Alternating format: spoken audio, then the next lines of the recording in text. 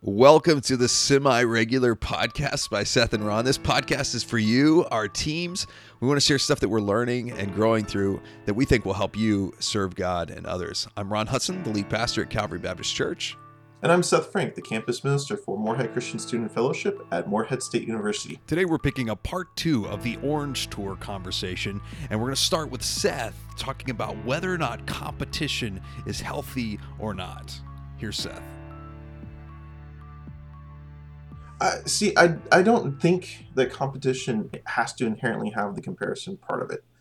And I know that sounds paradoxical, and what I mean by that is when I talk about comparison, what I mean is I'm comparing myself to you or you to another person and deciding which person is actually worthwhile. Yeah. Which person is worth love, which person is worth being cared for.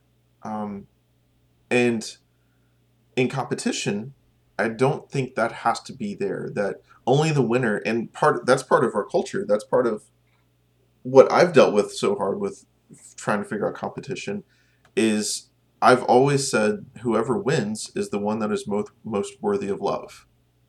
Whoever wins is the most worthy of being cared for, and so.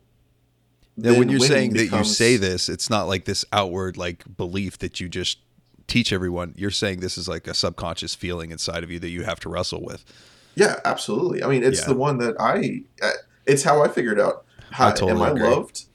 Am I loved? Oh, to get love, I got to win this.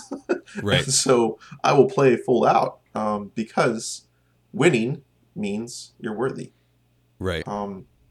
But what if we were able to create competition where even the ones who lose know that they're still worthy, they have the image of God in them, and therefore they are worth everything. And the fact that they were willing to play, the fact that they were willing to get up, and even if they fail, they still get rewarded for failing, is, I think, part of what takes the comparison part of it outside of competition. So maybe if we make competition about discovery, then and curiosity, and I think that's really what this phase talks about is really in just amplifying the curiosity and saying, okay, you should do this because you'll discover something about yourself, and you may discover something about God. If you engage in the universe around you, if you engage in whatever is interesting to you, you'll discover something about yourself, and hopefully you discover something about the character of God. And so building that in and saying, okay, it's all right. And one of the things we're doing as a church with another church in town, in Easton Community Center, and it's Jim Engel over at the Lutheran Church, but it's called the Wells Program, and we're taking students outdoors and teaching character qualities through outdoors. It's middle school age. And we've done whitewater rafting, kayaking, and then yesterday was biking. And each activity we've done, there's been students that have excelled and students that have not. There's been the front of the pack and the back of the pack. And our message to them is, hey, you tried this thing and you're discovering something about, hey, where you're gifted or what things you enjoy. But it doesn't really matter if you're first or last, on this activity. What matters is that you tried, that you experienced something, and you discovered something about yourself that's going to help you know where you should pursue and where you should plug in and things you might enjoy. I think if we could do more of that, that's really good. And I think as Christians, we can fall into this trap of winning is everything. And, let's not give a trophy to every kid. And I think that's a little different. I think it's okay to give a trophy to the winners. I think that's awesome. But, now looking at this preschool age of am I safe and embracing, I don't know when we need to start teaching these lessons of achievement, and preschool might not be the age of just flat out saying they don't understand competition. They don't understand winning and losing, and they probably don't even understand the rules of the game and that there is a score. necessarily, but they will understand that there is a score when those kids get trophies and we don't. Like, so, like, just obviously, whatever happened, we weren't enough. Like, so that could be the lesson that's being taught. So maybe they should all get a trophy. I don't know. I'm rethinking some of these things as I look through these phases and kind of interpret how I should treat kids and interact with students at these different phases. But yeah, I think the competition thing, and even more so, not just in students, in my own heart, I have to fight the comparison trap. I was listening to a podcast recently. It was a pastor. He was talking about the most depressing thing, the biggest reason that causes depression in ministry people is comparison. Because I'm looking at how many people were at my church, and I'm wondering if we beat the church down the road. I'm wondering if our kids ministry program is better. I'm wondering how we compare to such and such. And that's going to happen in my heart and in my head unless I proactively fight against it, unless I am intentional about dealing with it. And if I let that run rampant in my mind, the next thing you know, my value will rise and fall, because if I get to feel really good about great attendance on Sunday, that means I have to feel really, really bad when one Sunday half of our members decide to go on vacation. That also means that I have less worth as a person because someone went on vacation. And then how am I going to start to treat people in our ministry if my self-worth is going to change when they decide they need to get away for a weekend with their husband or their family? That's going to mess things up bad. And next thing you know, I'm in one of those ministry models where you got this little king ruling his own world, and we don't want to create that. And so our value can't rise and fall on that comparison. And if we do, it's going to be bad news for our whole team culture. So again, I think the best way to fight it is to put everybody on your team who's doing the people you would compare yourself to, especially when it comes to ministry and following Christ. So the church down the road gets like doubles their attendance one Sunday. That's amazing. That's awesome. that's more people that they have reached that now we as a team don't have to worry about because someone else is reaching our city. Now we can go after some other people.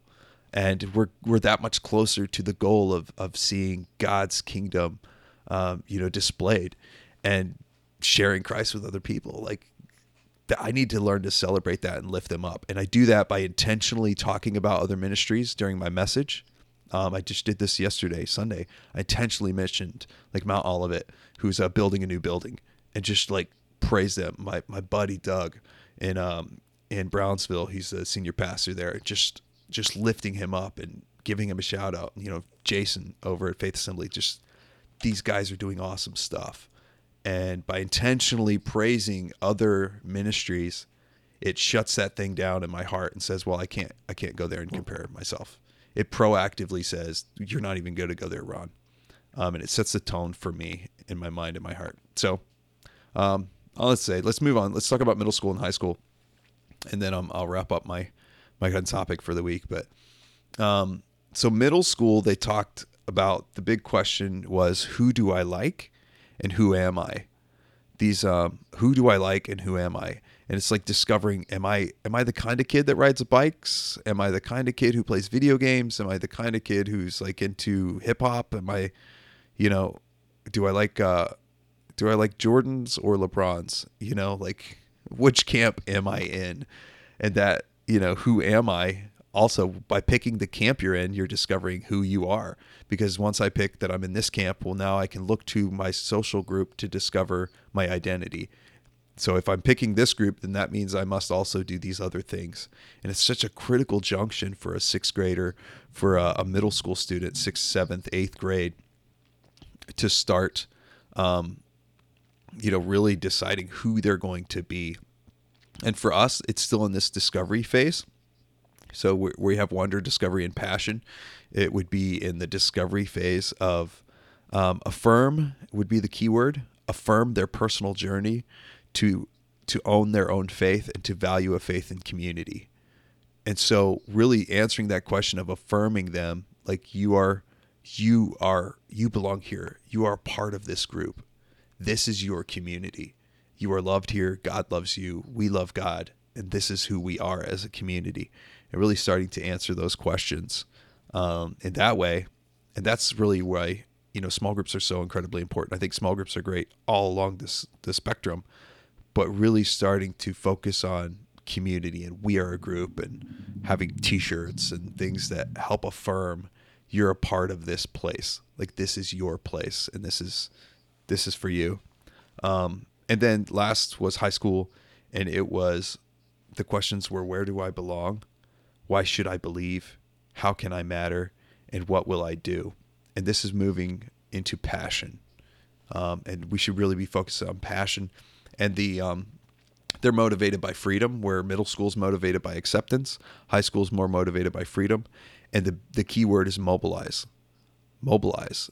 And I've seen this with high schoolers. Don't tell them something. Give them an opportunity to do something, and just say, hey, let's go do this in our community. Let's go serve. Why don't you run sound on Sunday morning? How about you be in the band? How about you go lead a small group of elementary school students? Go do something. Let's go serve. Mobilize. You can do this. Give them the keys to the ministry is one of the things Reggie Joiner said. Don't hold them back. Like, just say, yes, you can do this. You can have freedom to go tell someone about Christ and mobilize them as students.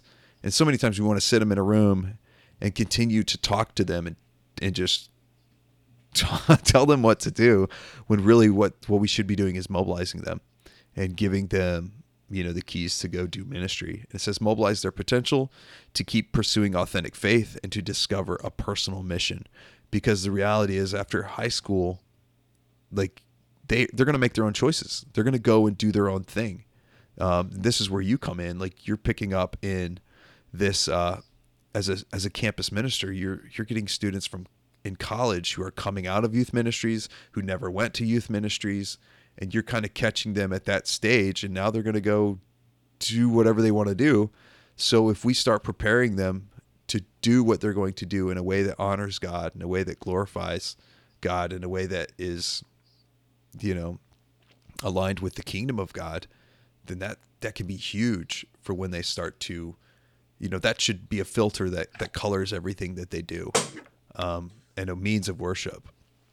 Yeah, one of the key things that I see in college students who come out of churches is a severe lack of autonomy. They don't know how to live out their own lives. They've been told, do this, do this, do this, do this, do this. And they haven't had those opportunities of freedom to decide, I will do this instead of doing that. And when they get to campus and they don't have anyone that's watching over them, and no one's saying, do this and not that, then they start saying, I'll try this, and I'll try that, and I'll try this thing over here. Because finally I have freedom and I can do whatever I want. And sometimes those choices are very good and they're healthy and they're beneficial. And sometimes those choices are very harmful and create destruction in their own lives. Yeah. But I see the kids that have been shown autonomy, that have been trained in autonomy, are the kids that come here and they don't get trapped in the rebelling and I don't really like the word rebellion. I don't know that that's true. But they don't get trapped in the temptations to go and try whatever. Yeah. Yeah, the vices. Because they've been training in, this is who I am. I want to do this. I will do this. And so it's already set for them. Yeah, and I've started that as a parent, even with my young kids now. Like, they're 6 and 9, and it's already, they'll ask a question like, hey, can I have iPad in bed? Or can I do this? And I'll say, okay, let's talk about what time do you think you should go to bed? Well, I don't have much to do tomorrow, but we do have a soccer game at like 9, so Hey, can you guys shut everything off and go to sleep at 10? Can you do that? Like, you can, bedtime's 8:30, but you can hang out and have maybe iPad in bed or whatever, goof off until 10 o'clock, but in your bed, with the lights out. And then at 10 o'clock, can you shut it down and go to sleep?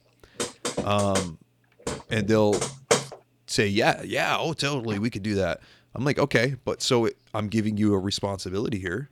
Like, this is a freedom you have, and we'll see how it goes. If you can honor this, then that's great. If you can't, then, we'll understand that you can't handle this yet. Because you're starting to give them, all right, I have a choice here. Like, I can choose to go to bed at this time, or I can choose to stay up. And the consequences are not a big deal. The consequences are they're going to be grumpy tomorrow.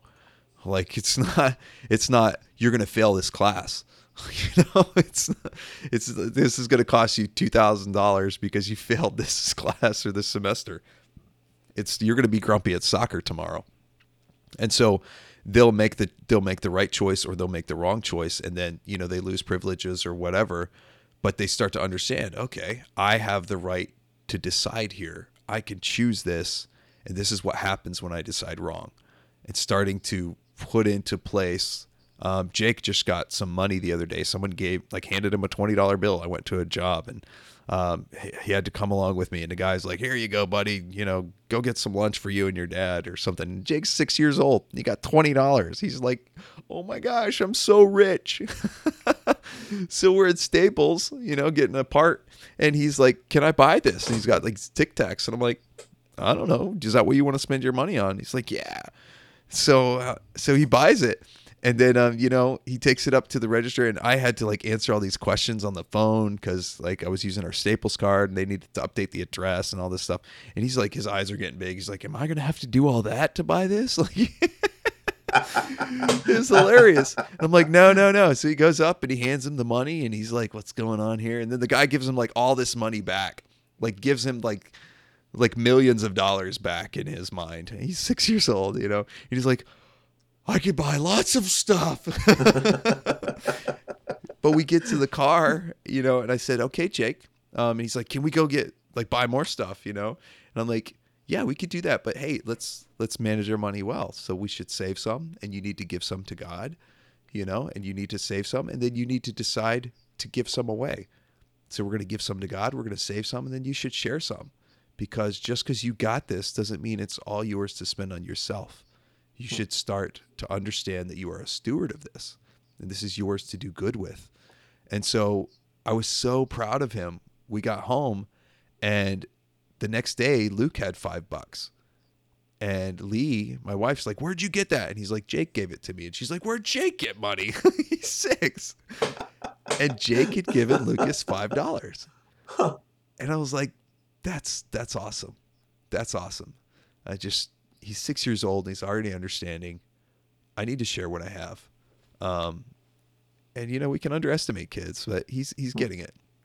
So, that's high school. That's mobilizing students. The phases are not meant to be endured. We can think that sometimes with middle schoolers or preschoolers or whatever. It's like, oh, I just got to get through this until they're old enough so I can teach them something really valuable. No, the phases are meant to be embraced and enjoyed. And if we understand where the student is, then we could just relax and enjoy that stage of life and that phase of life, and just teach them and engage with them in that, understanding they're going to grow through it and it's going to be okay. And I think and this is a big takeaway that I had, as a ministry leader, sometimes I feel more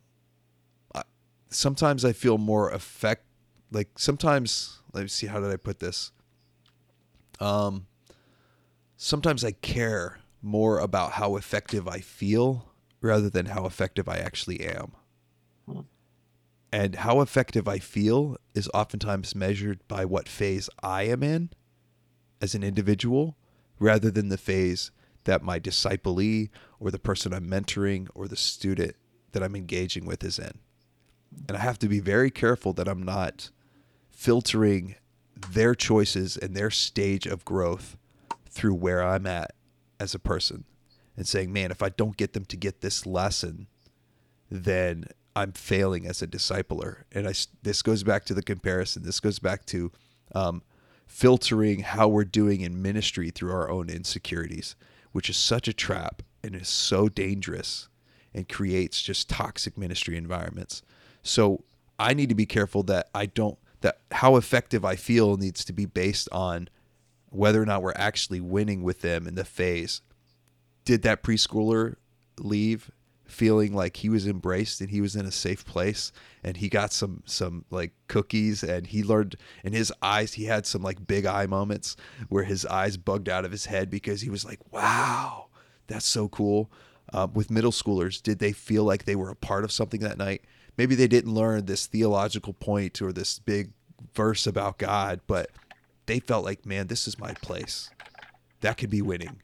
With high schoolers, maybe did they mobilize? Did they take action? Did they take ownership? Yeah, maybe they did it in a way that I wouldn't have, or they didn't execute as skillfully, or it was not exactly the way I wanted it done, but did they take ownership and do it? I can feel successful in that. And when we're mentoring people and growing, we just have to be really careful that we base the effectiveness on the stage that our disciple is in, rather than our own feelings about how effective we feel because of some picture or vision that we have in our head of all these people doing all these amazing things. And instead, take a big breath, relax, and realize God's got this. There's a process of growth. It takes time, and it's okay to be in a certain phase and to just enjoy that moment, because if we don't, we'll miss it. And then I spend my whole life like that movie with Jim Carrey, like Click. I think it was called Click, and he could fast forward through life, and he just fast forwarded to get to the next thing and the next thing and the next thing, and he realized he just wasted and spent his whole life just fast forwarding.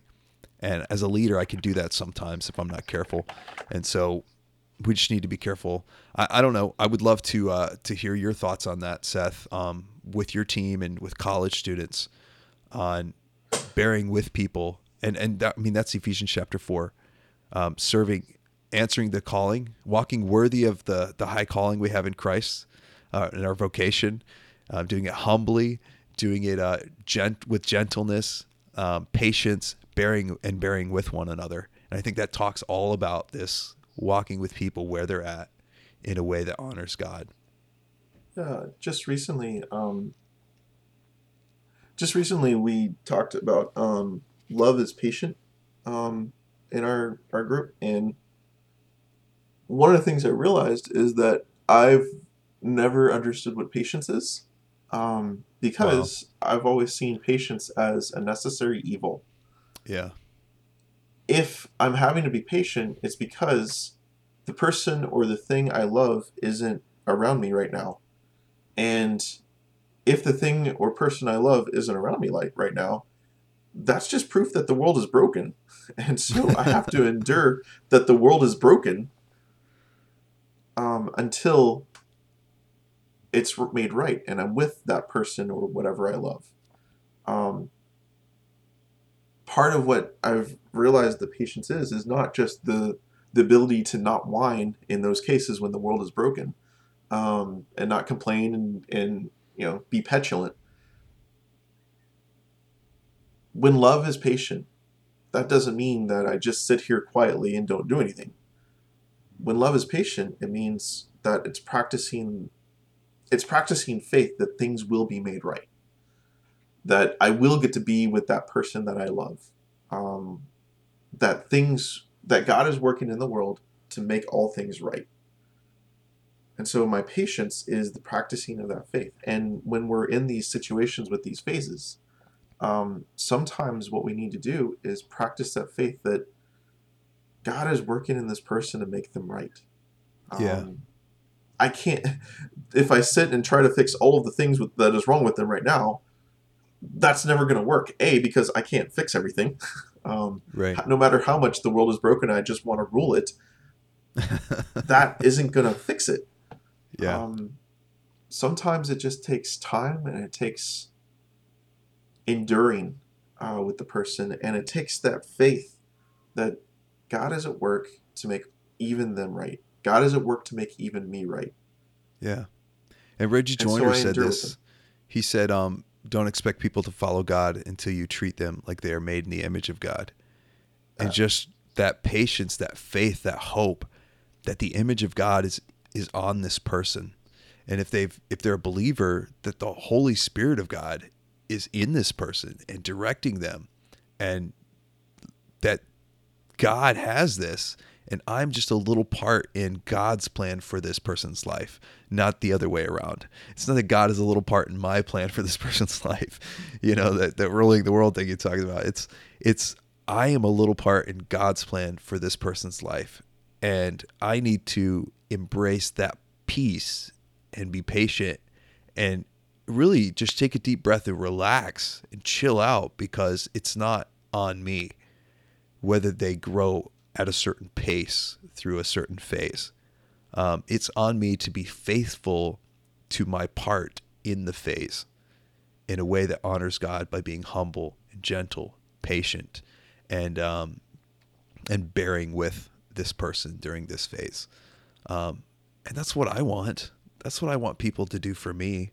I've said it many times, I think a church, if a church expects a pastor or a minister to bear with them through their faults and failures and growth process, then a church should bear with their pastor through their faults and failures and growth process.